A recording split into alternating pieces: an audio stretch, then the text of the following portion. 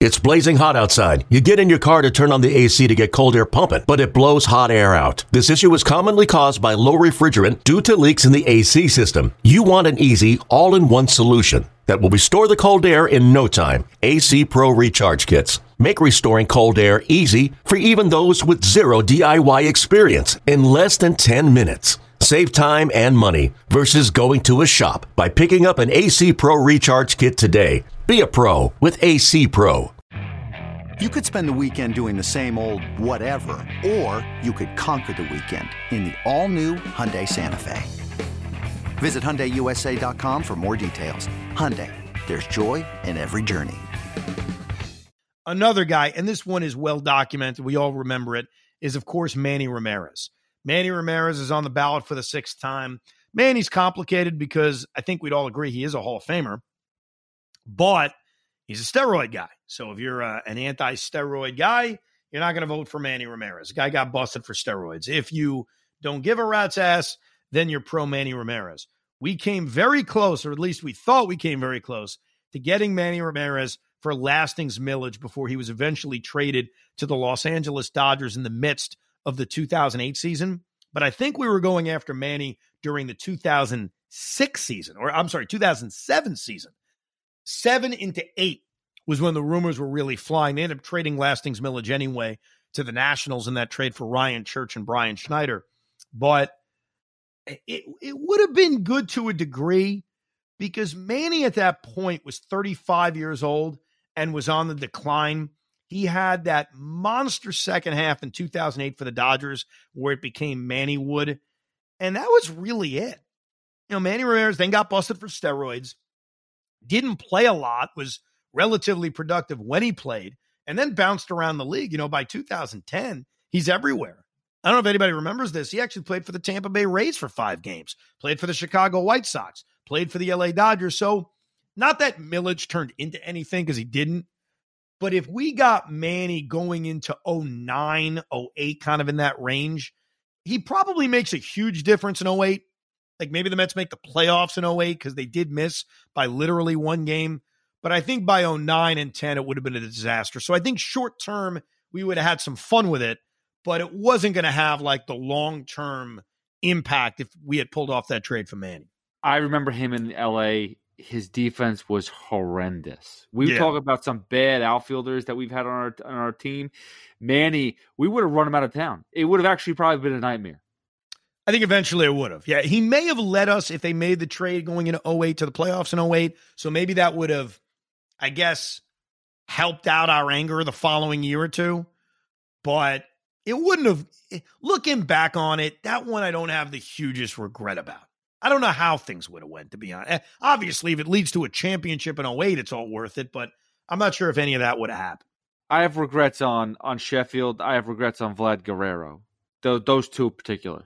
Yes, the flat one sucks. Yes. Couple of other guys on the ballot. Billy Wagner obviously played for our team. I don't have positive feelings towards Billy. I blame him a lot for what happened in 2006. I thought that Willie Randolph lacked confidence in Billy, hence why Aaron Heilman started a second inning in Game 7 and pitched that 9th inning. Billy Wagner was not on the mound because Billy Wagner was probably scared of Sho Taguchi. And Willie Randolph was afraid of that. So, you know, I know Billy's got a lot of momentum towards making the Hall of Fame. I don't want to honor him someday, put it that way. I don't want Billy in the freaking Mets Hall of Fame, that's for sure. Alex Rodriguez is still on the ballot. We all know our connections to A-Rod.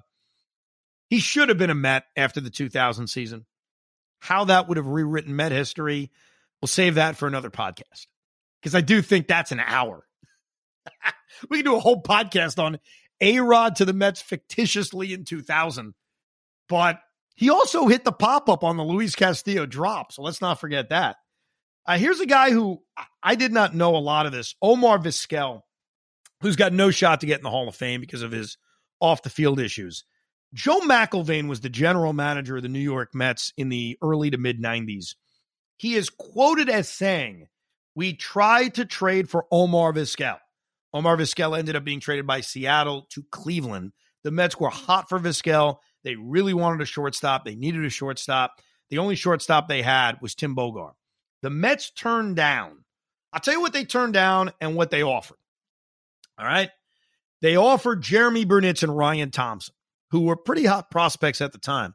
Thompson came back in the David Cohn trade, and Jeremy Brunitz was a slugging prospect. The Mariners said no to that. Here's the one the Mets turned down, and this is a tough one, man. They turned down a straight-up deal of Omar Vizquel for Bobby Jones. At this point, it is 1993 going into 1994, so you have to keep that in mind. Bobby Jones is our top pitching prospect. I'm not sure if he was ever viewed to the level of, oh, he's the next Tom Seaver. But Bobby Jones had pitched 9 games in 1993 and had a 3.65 ERA. He was fine. It was no issue. But he's 23 years old. He's our top pitching prospect. He ended up having a very solid Met career. Wasn't great, never became an ace. Very inconsistent. Like Bobby Jones would have one start where that balloon curveball would fall in for a strike and he'd dominate. Then he'd have starts where he'd get bombed. And obviously also had an infamous start with us in a positive way when he pitched that one hitter to beat the Giants in 2000, his final year with the Mets. It's easy to say the Mets needed to make this trade because Omar Vizquel, ended up playing for the Cleveland Indians for 11 years and turned himself into a pretty good offensive player, like a solid offensive player, but also was a perennial Gold Glover. We make that trade, there's no Rey Ordonez. We make that trade, Vizquel's our shortstop into the next generation, I assume. So, yes, the Mets would have been better off making that trade. Looking at it now with hindsight, I can't kill them for not making the trade the way we kill them for the Jay Payton, Gary Sheffield non-trade. But you think about it, you just said, no Rey Ordonez, which means no Kaz Matsui, which means money could have been spent to other places. It's always the mistakes that keep on piggybacking off of other mistakes. And not saying that Vizquel would have been as good with the Mets and maybe his career would have shifted somewhere else. Maybe we would have traded him somewhere else down the line too. But, guy was one of the best defensive shortstops of all time. Yeah, and Joe McIlvaine wanted him. He clearly was trying to trade for him, but he had a line, and he didn't want to trade the top prospect in baseball or top pitching prospect for the Mets at the time, which was Bobby Jones. They ended up acquiring Jose Vizcaíno right before the season, who was fine. He's not Omar Vizquel, but he was okay. I don't want to rip him. I think they made that trade right before the start of the season because they knew they needed a shortstop. But yeah, Joe McIlvaine tried to get Omar Vizquel. It didn't work. A lot of other guys on the ballot are just going to be there for 30 seconds and leave. Jason Worth, Jared Weaver, Houston Street, Johnny Peralta, Mike Napoli, John Lackey, J.J. Hardy, Andre Ethier, Jacoby Ellsbury, Bronson Arroyo, and Matt Cain. There are 3 other guys who are first to the ballot who are former Mets. Carlos Beltran, we did a whole podcast on that if you want to listen back into the archives of Rico Brogna. We devoted an hour plus to Beltran's legacy here. The other 2 guys, first we have Francisco Rodriguez. It's funny with him. I have a better feeling towards Francisco Rodriguez than I do Billy Wagner. Even though Francisco Rodriguez was really an irrelevant Met in history when you think about it. In 2009, he got off to an amazing start. His first blown save was the Luis Castillo game, which obviously wasn't his fault. He was about to get out of it when he got A-Rod to pop up and was an all-star that year. And in 2010, pitched great. Got hurt, I think missed some time, but pitched great when he pitched. And then in 2011, also pitched well, but the Mets sucked and they got rid of him. So he was only a Met for 2.5 years. But I don't have any negative feelings towards him. I know he had that embarrassing thing with his father-in-law, got in a fight with him or something. But Francisco Rodriguez is one of those rare Met closers who I don't think Met fans hate. If he showed up at an old-timers day, he wouldn't get a standing ovation, but I also don't think he would get booed mercifully. Well, because he didn't blow enough saves for us to get, to really get down on him. And he did his job. It's but again, it was during an insignificant period.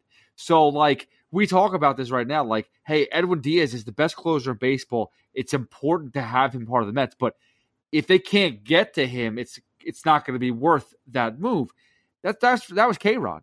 K-Rod was great. We just couldn't get there. And it was a little too late. Yeah, after the Mets lost in 2008, Omar Minaya went out and got after 2008, he went out and realized our bullpen was a big problem. Because remember, Billy Wagner got hurt. Luis Ayala was the closer at the end of the year. and he brought in 2 key relievers during the offseason, Francisco Rodriguez and J.J. Putz. And the assumption was this fixes all the problems. It didn't. Spoiler alert. It did not. It just brought in a new era of Met suckitude. The period of 2009 through 2014 is, I wouldn't say just like, but similar to the period of 02 to 05, or the period of 92 to 96. Just a 4-year period of sucking. Just a period of never in a pennant race, not relevant, just not good. The other guy on the ballot is R.A. Dickey. R.A. Dickey is obviously not a Hall of Famer, but what a story he is. You mentioned him earlier, Pete, in regards to the Met Hall of Fame. R.A. Dickey was known to Met fans because of Christopher Mad Dog Russo going on a classic R.A. Dickey rant. Because at the time, R.A. Dickey was a starting pitcher for the Mariners. He was 33 years old, and nobody knew who he was. Nobody knew who he was. He had his issues early in his career with Texas, had injuries, became a knuckleballer. eBay Motors is here for the ride. Remember when you first saw the potential? And then through some elbow grease, fresh installs, and a whole lot of love, you transformed 100,000 miles and a body full of rust into a drive that's all your own. Look to your left. Look to your right. It's official. No one's got a ride like this. There's nothing else that sounds like, feels like, or looks like the set of wheels in your garage.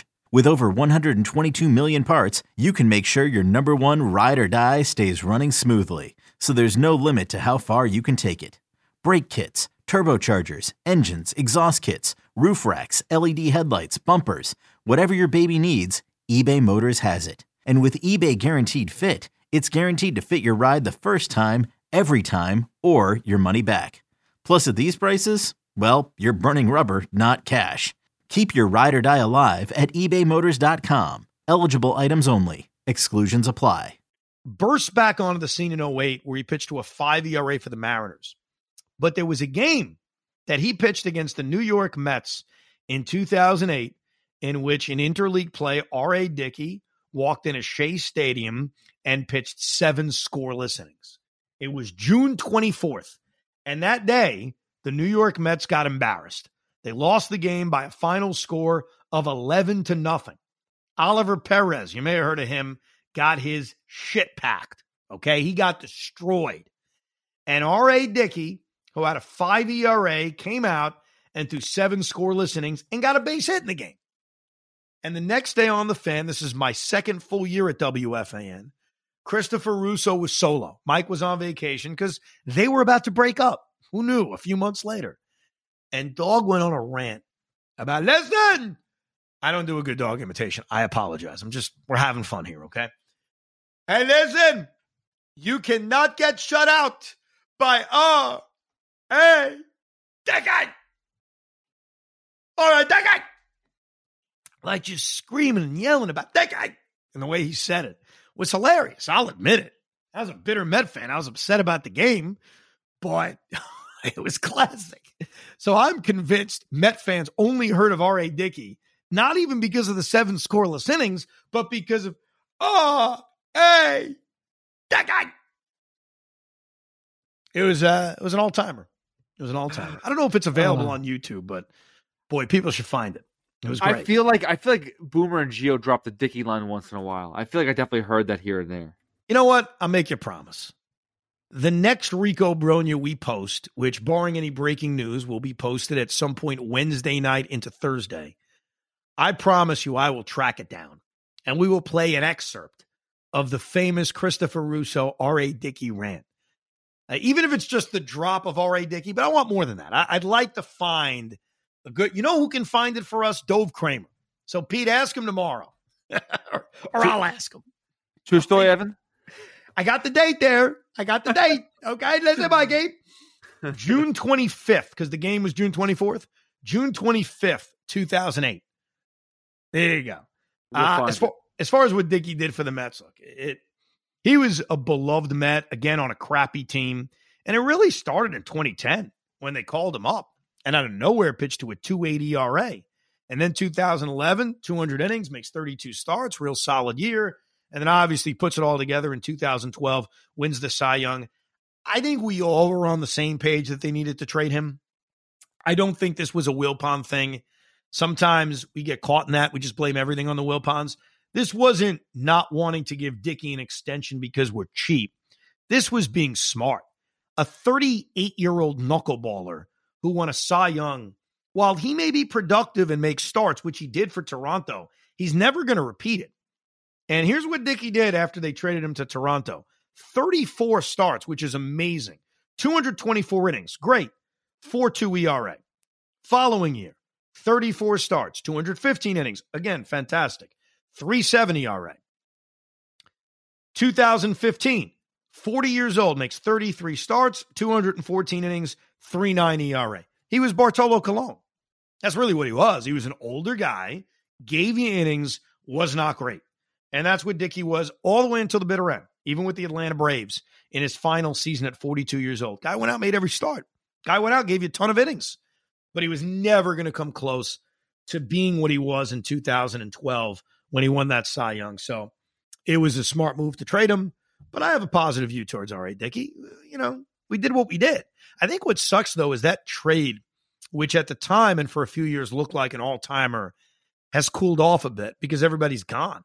Noah Syndergaard's time here is over. Travis d'Arnaud's time here is over. So even though, yes, it was a great trade, the Mets made a killing off it, it's kind of like the Beltran trade. Once the big return is gone and no longer helping you, you're like, okay, well, what did we really win? The pennant. I'll give you that. I mean, d'Arnaud and Syndergaard contributed to the Mets winning the National League pennant. But that's it. And now they're gone, and now we don't like either guy. It's like a bad breakup. So that's what that trade turned into. But R.A. Dickey, good Met. But he's never going to get into the Mets Hall of Fame, Pete. Well, come on. I mean, the guy's a Cy Young. I think he deserved at least a nomination. And again, like the special, it was 3 years. We talk about limited time. Talk about Johan was only a Met for 4 years. But you got to take into consideration that stint. The team was terrible, but he was great. But yeah, overall, I mean, you just look at the thing that frustrates me more about anything else. And you talked about like how 2015, like we've already looking at that team. Everybody's gone. And that's what sucks, the sustainability of this franchise. And that's really where I'm excited to see the future of the Mets. We'll get to that in another podcast. But like Alonso maybe getting locked up soon. Hopefully maybe McNeil. You've already locked up Nimmo, Lindor. Like if the Mets do something special, these guys are going to be around for like a decade. Yeah, the hope is the Met Hall of Fame and retired numbers are going to be crowded 15 years from now. I did have a proud moment. My oldest son, Jet, was asked today who his favorite baseball player was. And it's always been Jacob deGrom. And I admit a part of that is my influence. He was my favorite player, and he wants to be like that. And he looks at the gentleman who asked him and said, well, it used to be Jacob deGrom, and now it's Pete Alonso. So it was a proud graduating moment for Jet. As on his own, he said, look, it used to be Jake. I've moved on to Pete, which is a fine answer because you can't say Justin Verlander. That would be a horrible answer. So Pete, who will hopefully be here a long time, and I have more confidence that that will be the case. And we will get into his extension and what it could like at a later date, because I think that'll be a big story as we rev up towards spring training. But he has now become the face of the team. I mean, the longest tenured Met is still Brandon Nimmo, so that hasn't changed. But Alonso, as the best offensive player, or one of the best offensive players, he is going to very quickly become the David Wright of our era. Did you get Jet the Pete Alonso jersey yet? No, because last year when I asked him, do you want a jersey, he requested Edwin Diaz. Now, I bought my youngest son Spence a Pete Alonso jersey because I guess I was forcing it upon him, or at least suggesting to him, Pete, be your guy. So we'll see. Going into the new season, maybe now Jet wants a Pete Alonso. I have a win here. I told you, everybody in this household's a Yankee fan but me. But I talked to Anthony, my 5-year-old, and I keep on going, do you want a Pete Alonso jersey? He's like, yeah. So I'm going to get him a Alonso jersey before the start of the season. So I feel like that's a win. There you go. That's progress right there. Later this week, we'll get more into the current team and the current state of this roster as we creep a little bit closer to spring training. I mean, we are weeks away from pitchers and catchers reporting. Also discuss the impact the World Baseball Classic may have on the Mets and many other topics, including our rewatch, which we'll get to soon, and the Could Have Been Mets edition of Rico Bronya. You can email us anytime, thericob@gmail.com, and obviously tweet at us. I'll be with Craig Monday through Friday at 2, Pete with Tiki and Tierney at 10 a.m. on WFAN. We appreciate you downloading and listening to Rico Bronya. We hope you enjoyed this episode of the Rico Bronya podcast. It's amazing, isn't it? Make sure you download it now to keep it on you at all times.